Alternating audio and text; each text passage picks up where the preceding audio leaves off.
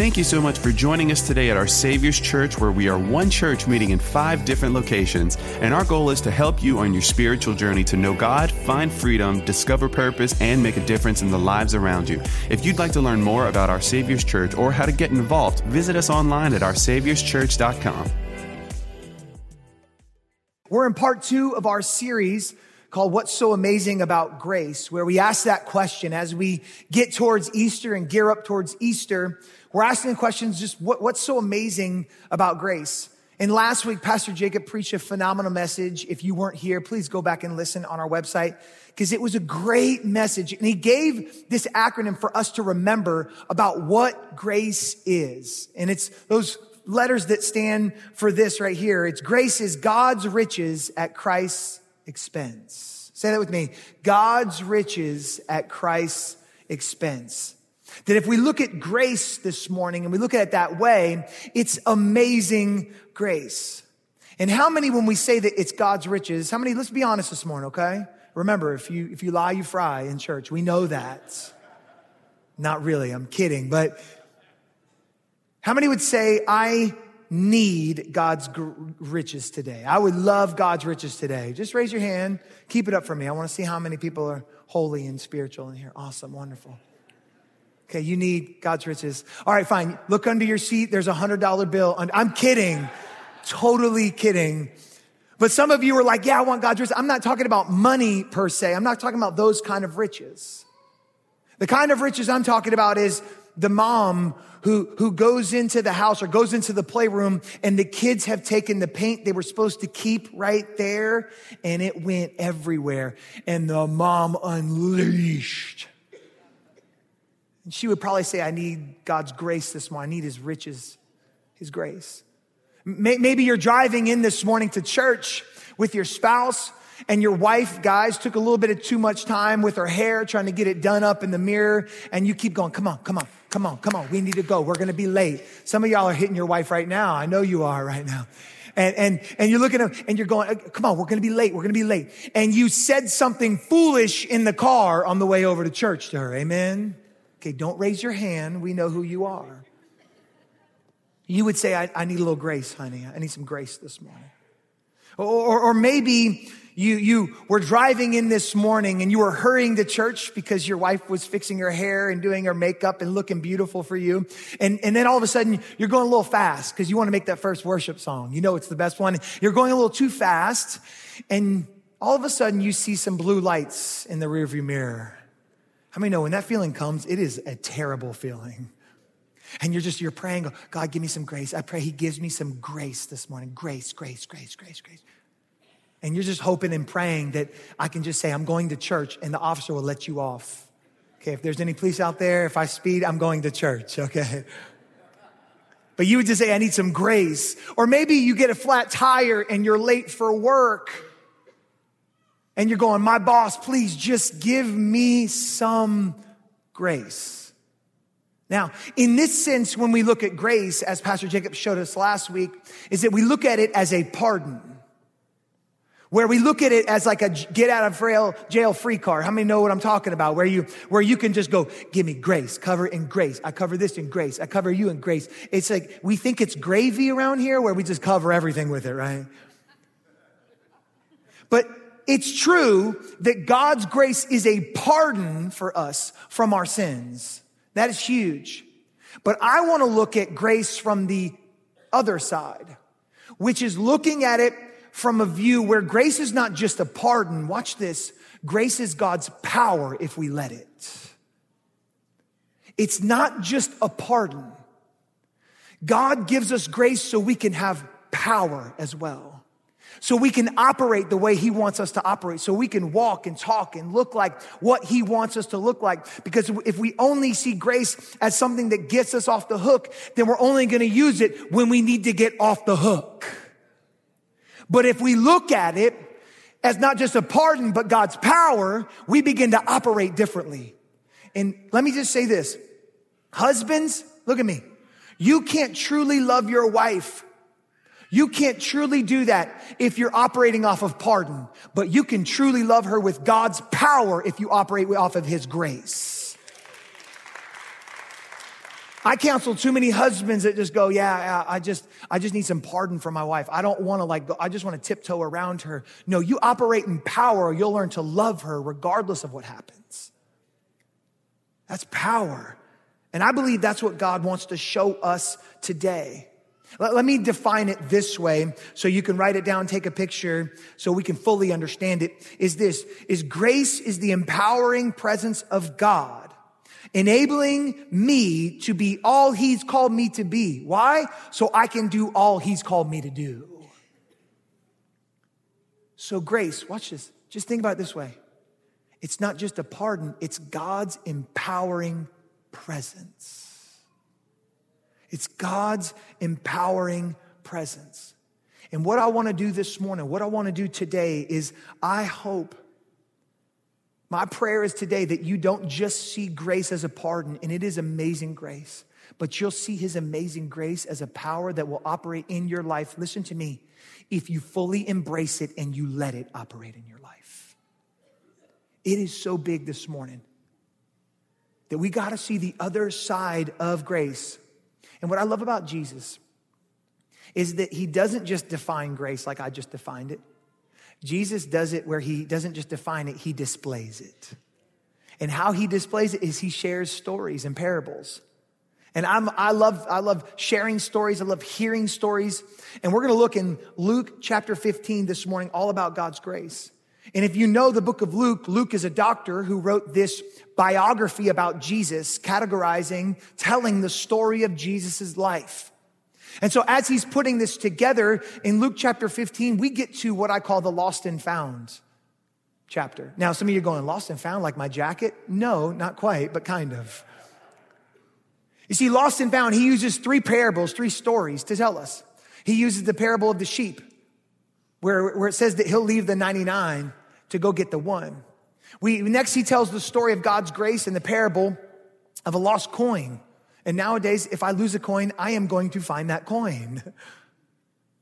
And so he tells how a woman lost a coin and she goes and finds it and there's this huge celebration. But the one I want to focus on this morning is a familiar story that even if you haven't been in church in a while, or you grew up in church, or maybe you haven't been in church at all before, you're probably familiar with this phrase, or at least this story. It's the story of the lost son, or as some people call it, the prodigal son. And so we're going to read this morning about God's grace, about two sons, one older, one younger. And the younger one says to his father, Father, I'm leaving. I don't want to be a part of this family more. I want the money. I want my inheritance. And then I'm going to leave. And so we're going to read this morning.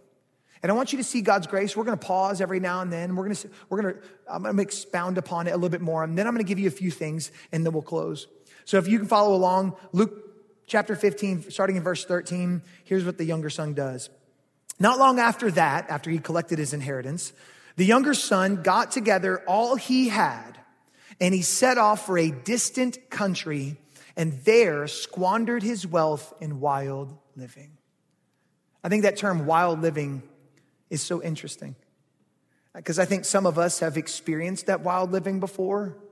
Not your pastor, but other people have, okay? Totally kidding. And some of you are in that wild living now. Do not look at your neighbor right now, okay? But wild living always feels free for a season, doesn't it? It's like a kid that was held down by his parents with rules and regulations, and when he gets to college, it's like, wilding out.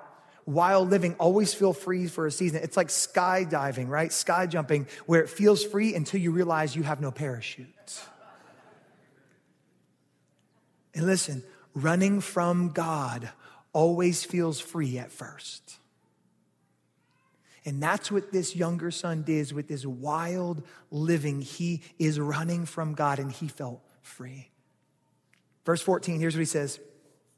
After he had spent everything, after he ran, there was a severe famine in that whole country and he began to be in need. Verse 15, so he went and he hired himself out. Other versions say he attached himself. He attached himself to a citizen of that country who sent him to his fields to just feed the pigs.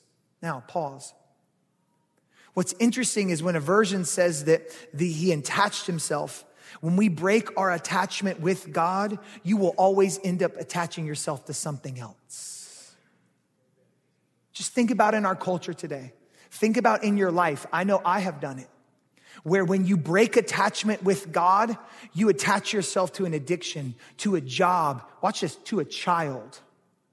My kids are everything, right? To something else, to sports, to finances. Whatever it is, you attach yourself to something you were never meant to be attached to. When you break your attachment with God, you end up attaching yourself to something else, and it usually ends in slavery, not sonship.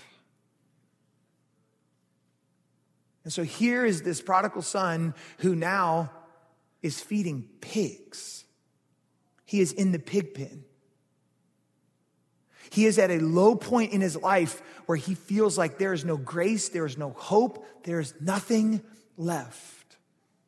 Some of you feel that way even this morning as you walked in. You maybe feel like you're in the pig pen. There's no coming back from where you've went. Well, I'm here to share, and through this story, you're going to see that God's grace won't just cover a lot, it will do a lot. Verse 16, here's what it says. He longed to fill his stomach with the pods that the pigs were eating, but no one gave him anything. And here's where it all turns. The story, Jesus turns the story right here. I love it.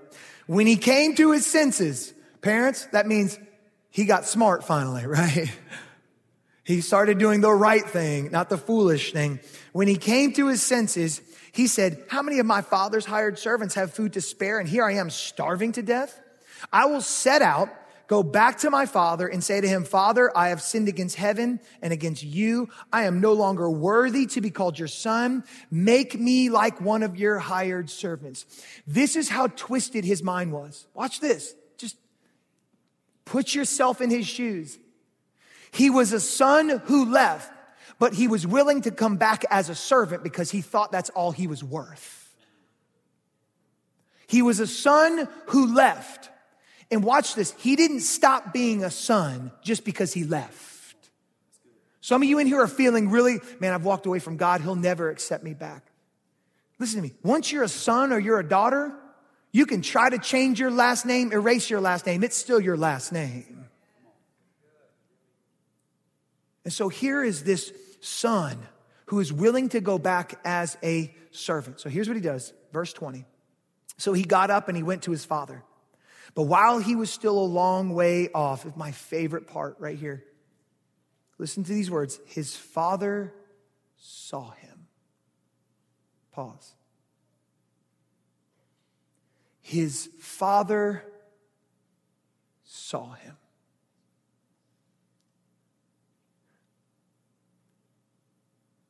What it reminds me of is the fact that even when you think God doesn't see you, he sees you.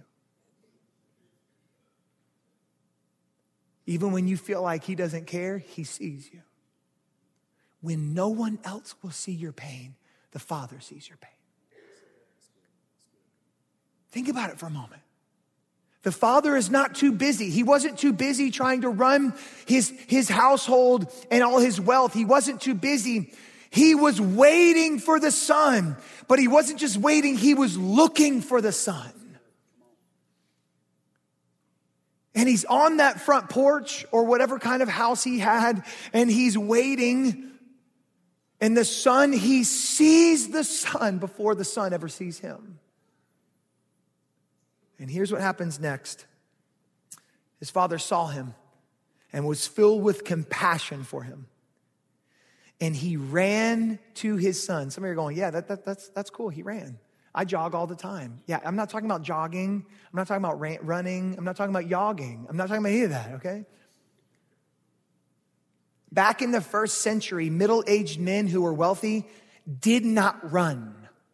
It was unbecoming of them to run. You're too dignified to run. You are too wealthy to run. I have other people run for me.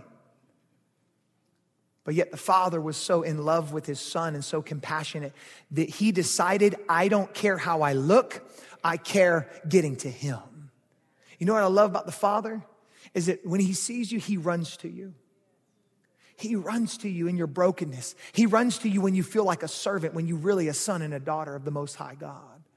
He will run to you. And he ran to him. Here's what he did. And he threw his arms around him. He didn't condemn him, convict him, tell him to get on his knees. He threw his arms around him. He kissed him. And the son said to him, so the son he practiced his whole speech, and the son came up to him and he goes, Father, I have sinned against heaven and against you. I am no longer worthy to be called your son. And then verse 22, it's like the father didn't even recognize what he said. You ever do that, parents, where your kids are saying something, you're like, yeah, I don't care about that, right? Where you're like, okay, big deal. I have something more important to tell you. And so the son is trying to get this out to the father because he can just say how lowly I am, how unworthy I am. I am not worthy to come back. I am a servant. And the father says this, but the father said to his servants, he didn't even say to him. He looked at everybody else and he goes, gotcha, son. Come here. I'm hugging you, kissing you. Here, quick. Bring the best, what is it called? Robe. Bring the best. Come on, help me out, church. Bring the best robe and put it on him. Put a ring on his finger and sandals on his feet. Bring the fattened calf and kill it. Let's have a feast and celebrate. For this son of mine was dead and is alive again. He was lost and is found. So they began to celebrate. And when we look at this beautiful picture of God's grace, the Father doesn't just pardon the Son. Watch this. He restores and empowers the Son to do something more than what he was doing. You see, God's grace can't just be a pardon. It has to be power. Why, Pastor Chris? Because grace is not just what it does for you, it's what it does to you. And there were 3 things the Father gave to the Son. I had you repeat it to me so you would remember. But there are 3 things that I want to go over because I believe this is what God wants to give us today. He doesn't want to give us things. He wants to give us a symbol, a reminder, a picture of the powerful grace that we have in him. Amen? So those 3 things are the robe, the ring, and the sandals. I want to show it to you today. Number 1, first thing is, you can write this down, is the robe. And the robe is grace gives me a new identity and with a renewed purpose. So let me show it to you because I know some of you are very visual just like me. I brought some props today so you could fully understand what this is all about. But the father, the text says, looked at his servants and said, bring out the robe. Now, he didn't go get his bathrobe, right? A robe was a dignitary thing. It was very dignified. But it wasn't just any robe. Whose robe was it? It was the father's robe. He said, bring the best robe. And when I want you to bring it to me, I'm going to put it on my son. You put it on him because he can only have the best robe. And so they lavished it upon the son. I look good, don't I, y'all? Dang.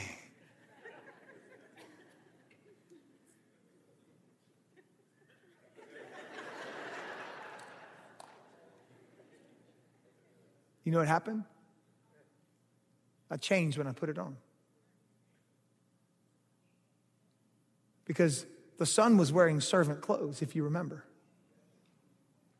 He was wearing rags that were torn up, dirty, smelled like a pig, disgusting.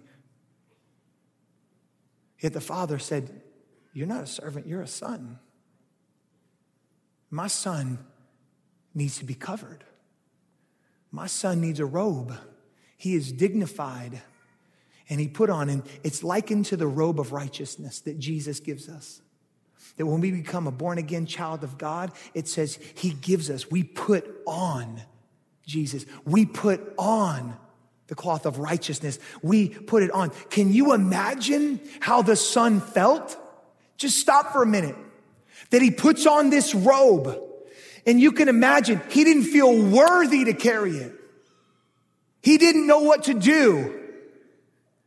He had rags on, yet the father lavished his own robe upon him. It wasn't his righteousness, it was the father's righteousness that covered him. Some of us are feeling like, I don't deserve this. I'm not worthy. Yeah, guess what? None of us are. Why? Because the Bible says no one is good. No, not one. But when we're a child of God, God's grace, it covers us and it makes us different. It's almost like, how many know Superman and Clark Kent? You change. When I have my robe on, man, it's like an S on my chest. You know what happened when you put the robe on? You begin to walk differently. No, my leg's not hurting. Ain't nothing changed but my limp, okay? You walk differently. Why? Because it's a reminder of who I am, not what I've done. And what the Father wanted to do is he wanted to cover and protect him. He wanted to provide for him. He wanted to cover those rags because he said, no son of mine will ever do that. You see, the great part about our righteousness is it's not our righteousness. It's Jesus's robe. It's like putting on a uniform, right? I love that my kids wear my jersey. I played in the NFL and they love to wear my jersey and it says Reis on the back and they're like, Reis, that's awesome.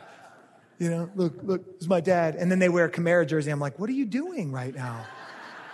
Do you not love me? I'm the Father. But no, they're like, Reis. The great part about when I put on the robe of righteousness is my last name changes. It's not Reis. My last name is Christ because I belong to him. But Jesus' last name wasn't Christ. I'm just using it as an example, okay?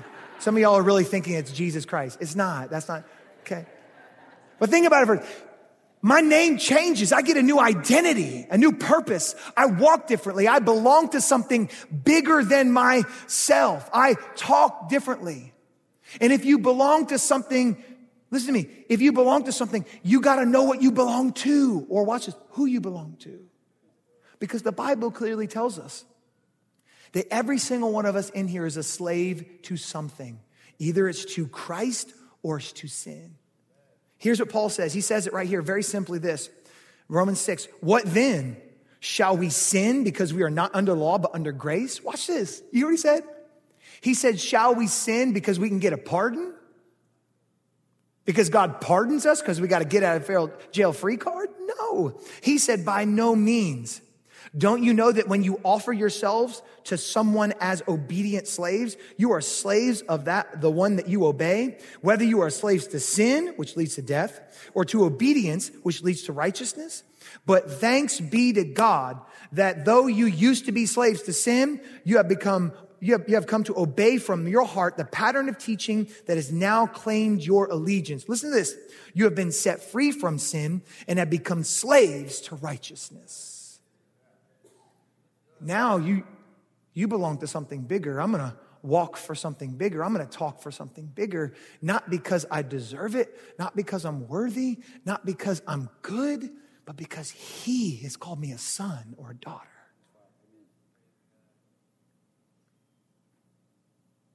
Didn't you see what the Father was doing? He did not want his son to forget who he was. And I know in this world, the enemy is trying to tear off your robe of righteousness if you are a born-again believer. Why? Because there's nothing else he wants you to do than to kill, steal, and destroy your identity. He wants to tear off this robe and say, you don't deserve it. It doesn't need to be washed as white as snow. You're just a servant under those clothes. Don't try to fool yourself. You're fooling everybody else. You're not fooling me. It's why we have to consciously, listen to me, put it back on every day. Why? Because his mercies are made new every morning. So every morning I have scripture that I'm going to quote over myself, that I'm a born-again child of God, that my God loves me and cares for me, that he has called me to a higher purpose with a higher calling, that I will be the best husband, the most godly father that I can be, that I will be a servant of the Most High God because I don't want to be a slave to sin. I walk differently. I talk differently. Why? Because I have the robe of righteousness on. Grace has set me free and it empowers me. And you know the great part about having something like this is it doesn't just cover me, but it protects me. It makes me not want to be afraid to fail, to disappoint God. I know so many believers that just say, Pastor Chris, I'm just so terrified of disappointing God if I do something wrong. I have 5 beautiful kids, and my wife and I have taught them Very clearly, when we're around pools, they're young kids from ages 10 to 3. Please help me, Jesus. That when we're around pools, you got to put on your vest. You got to put on your vest. They know that. They know how to swim. Some of them do. But we just tell them, I only have 2 eyes. There's 5 of you. Ergo, I cannot watch you, okay? And so I just said, you're going to put on. So it's amazing when we get to the pool, how they walk differently. Because they know they don't have their vest on yet. They're like walking by the pool like this. They're terrified. They're like terrified, like, Daddy, I'm not getting near it. Look at me, I'm not getting near it. And I'm like, great job, bud, great job. And I'm walking past them, I'm like, let's go put on your vest. And even when I'm in the water and I'm like, hey, jump to me. And they're like, no, I don't have my vest on. I don't have my vest on. But it's amazing what happens when they put on their vest. Things change. Now failing doesn't seem, now they're doing backflip and gainers and like, I'm trying to tell them to stop, hold on. Why? Because they're covered and protected. They're not afraid to fail. Because they have something that will protect them and guide them and keep them afloat. Some of us are so afraid, terrified to step out and maybe take a next step in our Next Steps class and be a part of this church and be a part of something bigger because you're afraid of what people might think about you because you're not a great Christian. You know, the great part about God's love is he meets us wherever we're at and he covers us wherever we're at. And the enemy wants to do nothing but fear to tear you down. But he calls us to a next step, to something bigger, to something better. But he didn't just give the son a robe. He gave him a ring. I'm going to take off this robe because it's very hot right now, okay? He gave him a ring. Now, the ring in and of itself, the ring is this. It stands for the grace that turns my weakness into power. Grace, and it turns my weakness into power. Now, I have a ring here. It is a Super Bowl ring, by the way. But when the Father gave the Son a ring, it was a special ring. It wasn't a Super Bowl ring, but it was a special ring. Very special.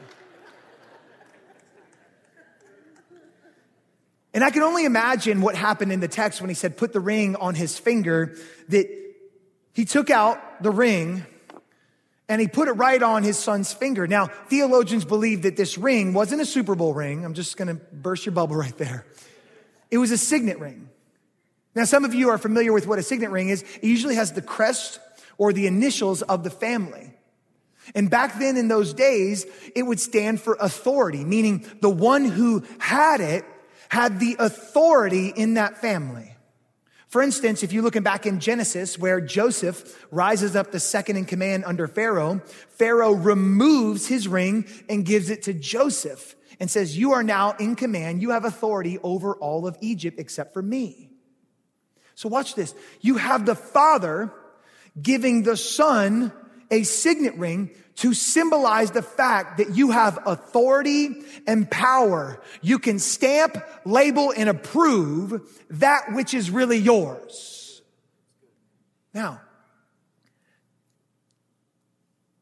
what I can't stand about the enemy is he wants to label you, but you feel like you have no authority to label that.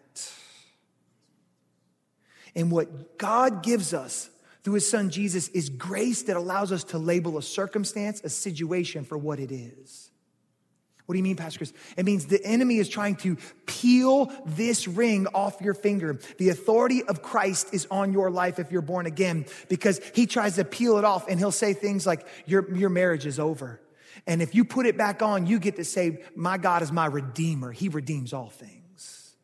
You get to stamp and label that.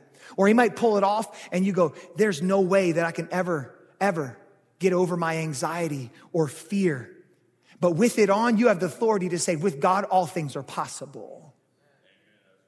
He tries to rip it off to say, I'll never have a child.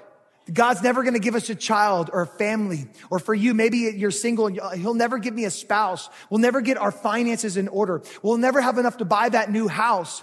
And he has given authority, the ring, to stamp and label that thing in your life to say this, my God works for my good, all things for my good. You get to label that because it's not our authority that we have. It's his authority. And things change when you have his authority. Yeah, I love the way my 5-year-old acts when he gets a new costume, when he gets a new sword, right? That's not a real sword, it's a fake sword. And yes, we let our kids play with fake swords, okay? Or like a ninja star or something like that. And he's like, Daddy, can you help me put this costume on? I was like, oh, sure, buddy. He's 5-year-old. And he's like, thank you, Daddy. I'm like, sure. He puts it on and he's like, Daddy, I will fight you now. I'm like, what? He's like, Daddy, I will destroy you.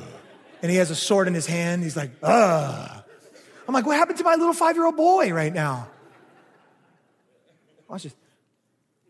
When he got that which he knew was powerful, he felt like he had authority to take on anything. You see, what's so great about God's grace is he gives us the power, the authority, the ring to take on anything.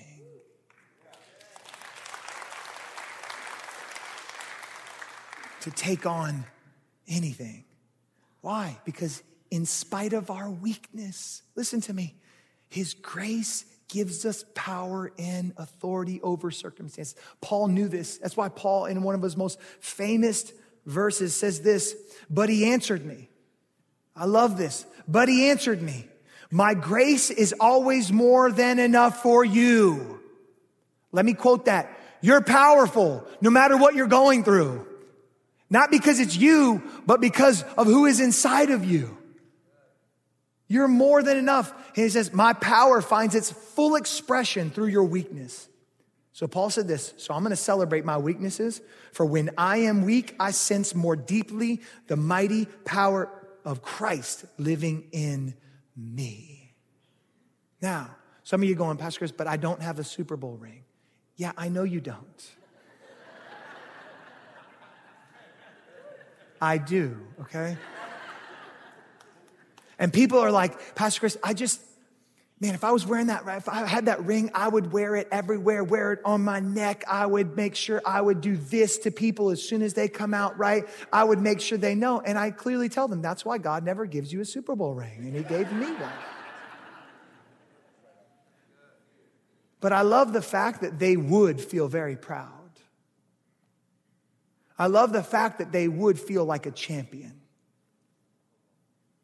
They didn't earn it. They didn't win it. But watch this. It was freely given to them, and they're going to wield its power for all it's worth. God's grace, he doesn't want you to just have a pardon, a free pass. He wants you to use it for his glory. That even in our weakness, he is strong. The third and final thing is this. And here's where we're going to close this morning. Yes, he gave us a robe. Yes, he gave us a ring. And finally, he gave his son sandals. Now, to us, we look at these and we go, they're just ordinary sandals. It's no big deal. But the sandals represented this. The sandals represented the grace that sets me on a new path and a new beginning. You see, when he came home, he was a servant. He wanted to be a servant, and that's all he thought he would ever be. And in the first century, you could tell slaves and servants from real sons. And one of the best ways you could tell it wasn't just their clothes. It was that servants didn't wear shoes. That's how you knew they were servants. They did not wear shoes. And can you imagine walking around in the Middle East with that hot dust everywhere? Your feet are grimy, dirty, dusty. And as the son came crawling back to the father, thinking he was going to be a servant, he didn't just give him a robe to cover him. He didn't just give him a ring to give him authority. He said, you're on a new path now. You need some new shoes. How many of y'all remember the Reebok pumps back in the day? I would pump that thing up. Shaquille O'Neal and me, we were about to dunk. Never happened because I'm a short white guy, but still, I'd be pumping that thing up until it just busts, right? But those shoes did something different to me. And it set me on a new path and made me feel different. The sandals that the father gave the son were to show and remind him the fact that he's not a servant, he's a son. Look at me. Look at me. You're not a servant, you're a son or a daughter. You're not a servant, you're a son and a daughter. You're not a servant. I feel like the Holy Spirit is speaking that so clearly to you. If you could get at that this morning. That you're not a servant, you're a son and a daughter. And when you do that, it's different. When you get that, you don't have to become like the Old Testament, where there was an old covenant where they would say, you need to take off your shoes, you're on holy ground. Because this is God's ground. You're not allowed to be on his ground, in his presence, with shoes on. So they would make Moses take it off. But the new covenant says, keep your shoes on. You can be in my presence because you're a son and daughter. Come just as you are. Because no matter how many gifts the Father gives us, listen to me. You want to know the greatest gift? It's not a robe. It's not a ring. It's not sandals. The greatest gift he gives us is a relationship with the Father.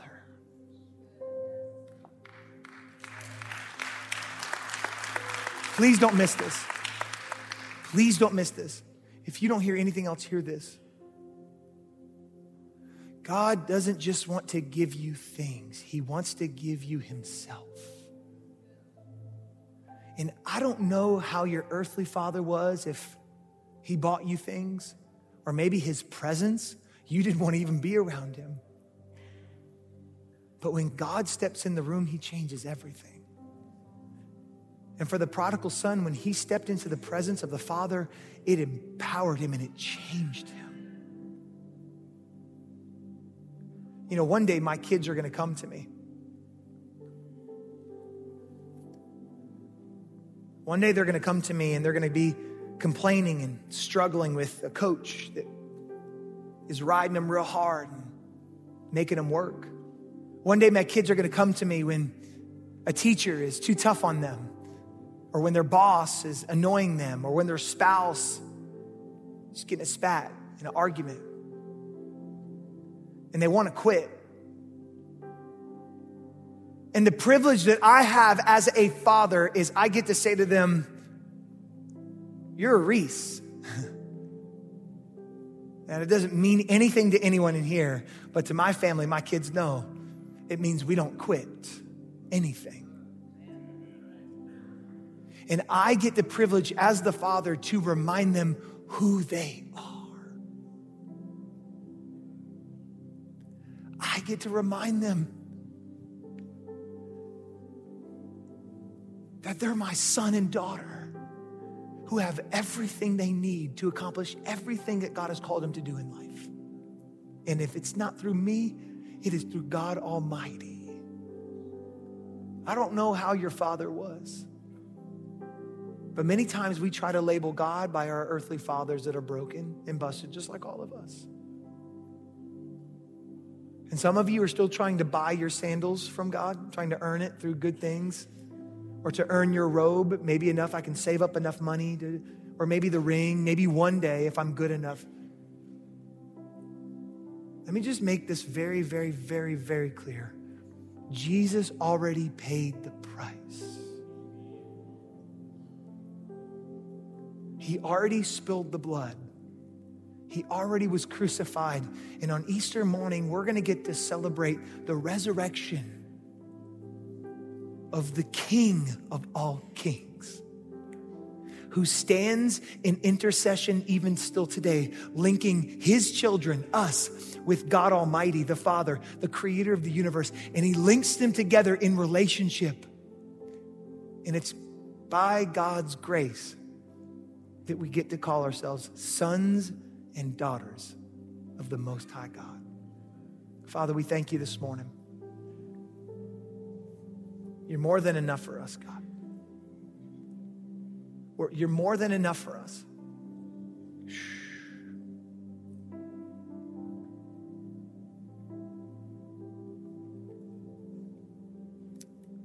Thank you, God, that there are some out here that just maybe even feel like orphans right now. Maybe feel like they're fatherless when the Father is standing right there and he sees them and he's calling them, God. Thank you for calling us. Thank you for calling me, God. Thank you that you reminded me and us of our identity in you, Lord. You put a robe of righteousness on us. That God, you give us a new name and a new identity, a new purpose. Lord, thank you for the ring that you put on our hand, that we have the authority of Christ inside of us, that he who is in us is greater than he who is in this world. Lord, thank you that you've given us new shoes, new sandals, to remind ourselves that we walk in the fear of the Lord only and not in the fear of man. But we have a new path, a new beginning each and every single day, God. So thank you, Lord, for those who know you in here. Thank you, God, that you're setting us up to experience your power, not just your pardon. And in that, we can walk in full grace and in full mercy. But this morning, I know, with all heads bowed and all eyes closed this morning, I know there are some of you this morning that have never walked into a relationship with God. You've walked into church. Maybe you've been christened or baptized. Maybe you've done some amazing things, but that's not what it means to enter into a relationship with Jesus. He said, if you want to enter into God's family, it's nothing you can do on your own. He said, you must be born again. And we just make a decision, a commitment to say, I am entering into that relationship with all my dysfunctions, insecurities, and I'm laying it all at the foot of the cross, knowing he paid for my sins. You might be asking, Pastor Chris, how do I do that? How can I be born again? Well, it's as simple as ABC. A, we just admit we're sinners in need of a Savior.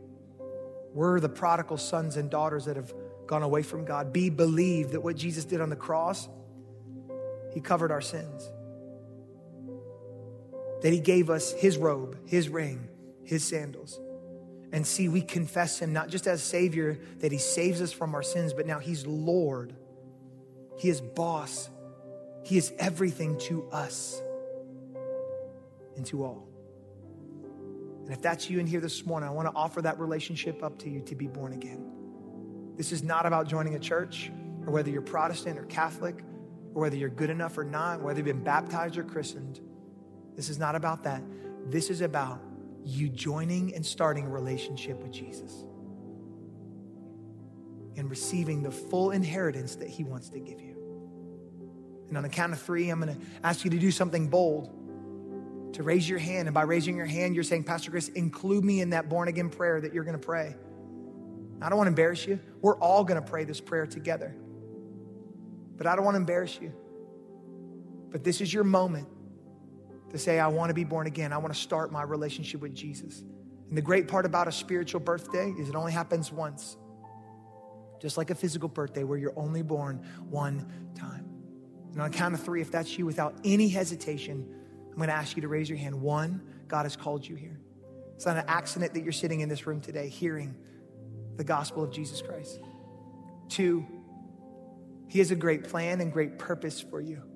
And he is calling you home. 3, I want you to raise your hand now. Raise it high, wave it at me. 1, 2, 3, 4, 5, 6, 7, 8, 9, 10, 11, 12, 13, 14, 15, 16, 17, 18, 19, 20, 21. Praise God. Awesome. You can put your hands down. If you raise it once, you don't ever have to raise it again.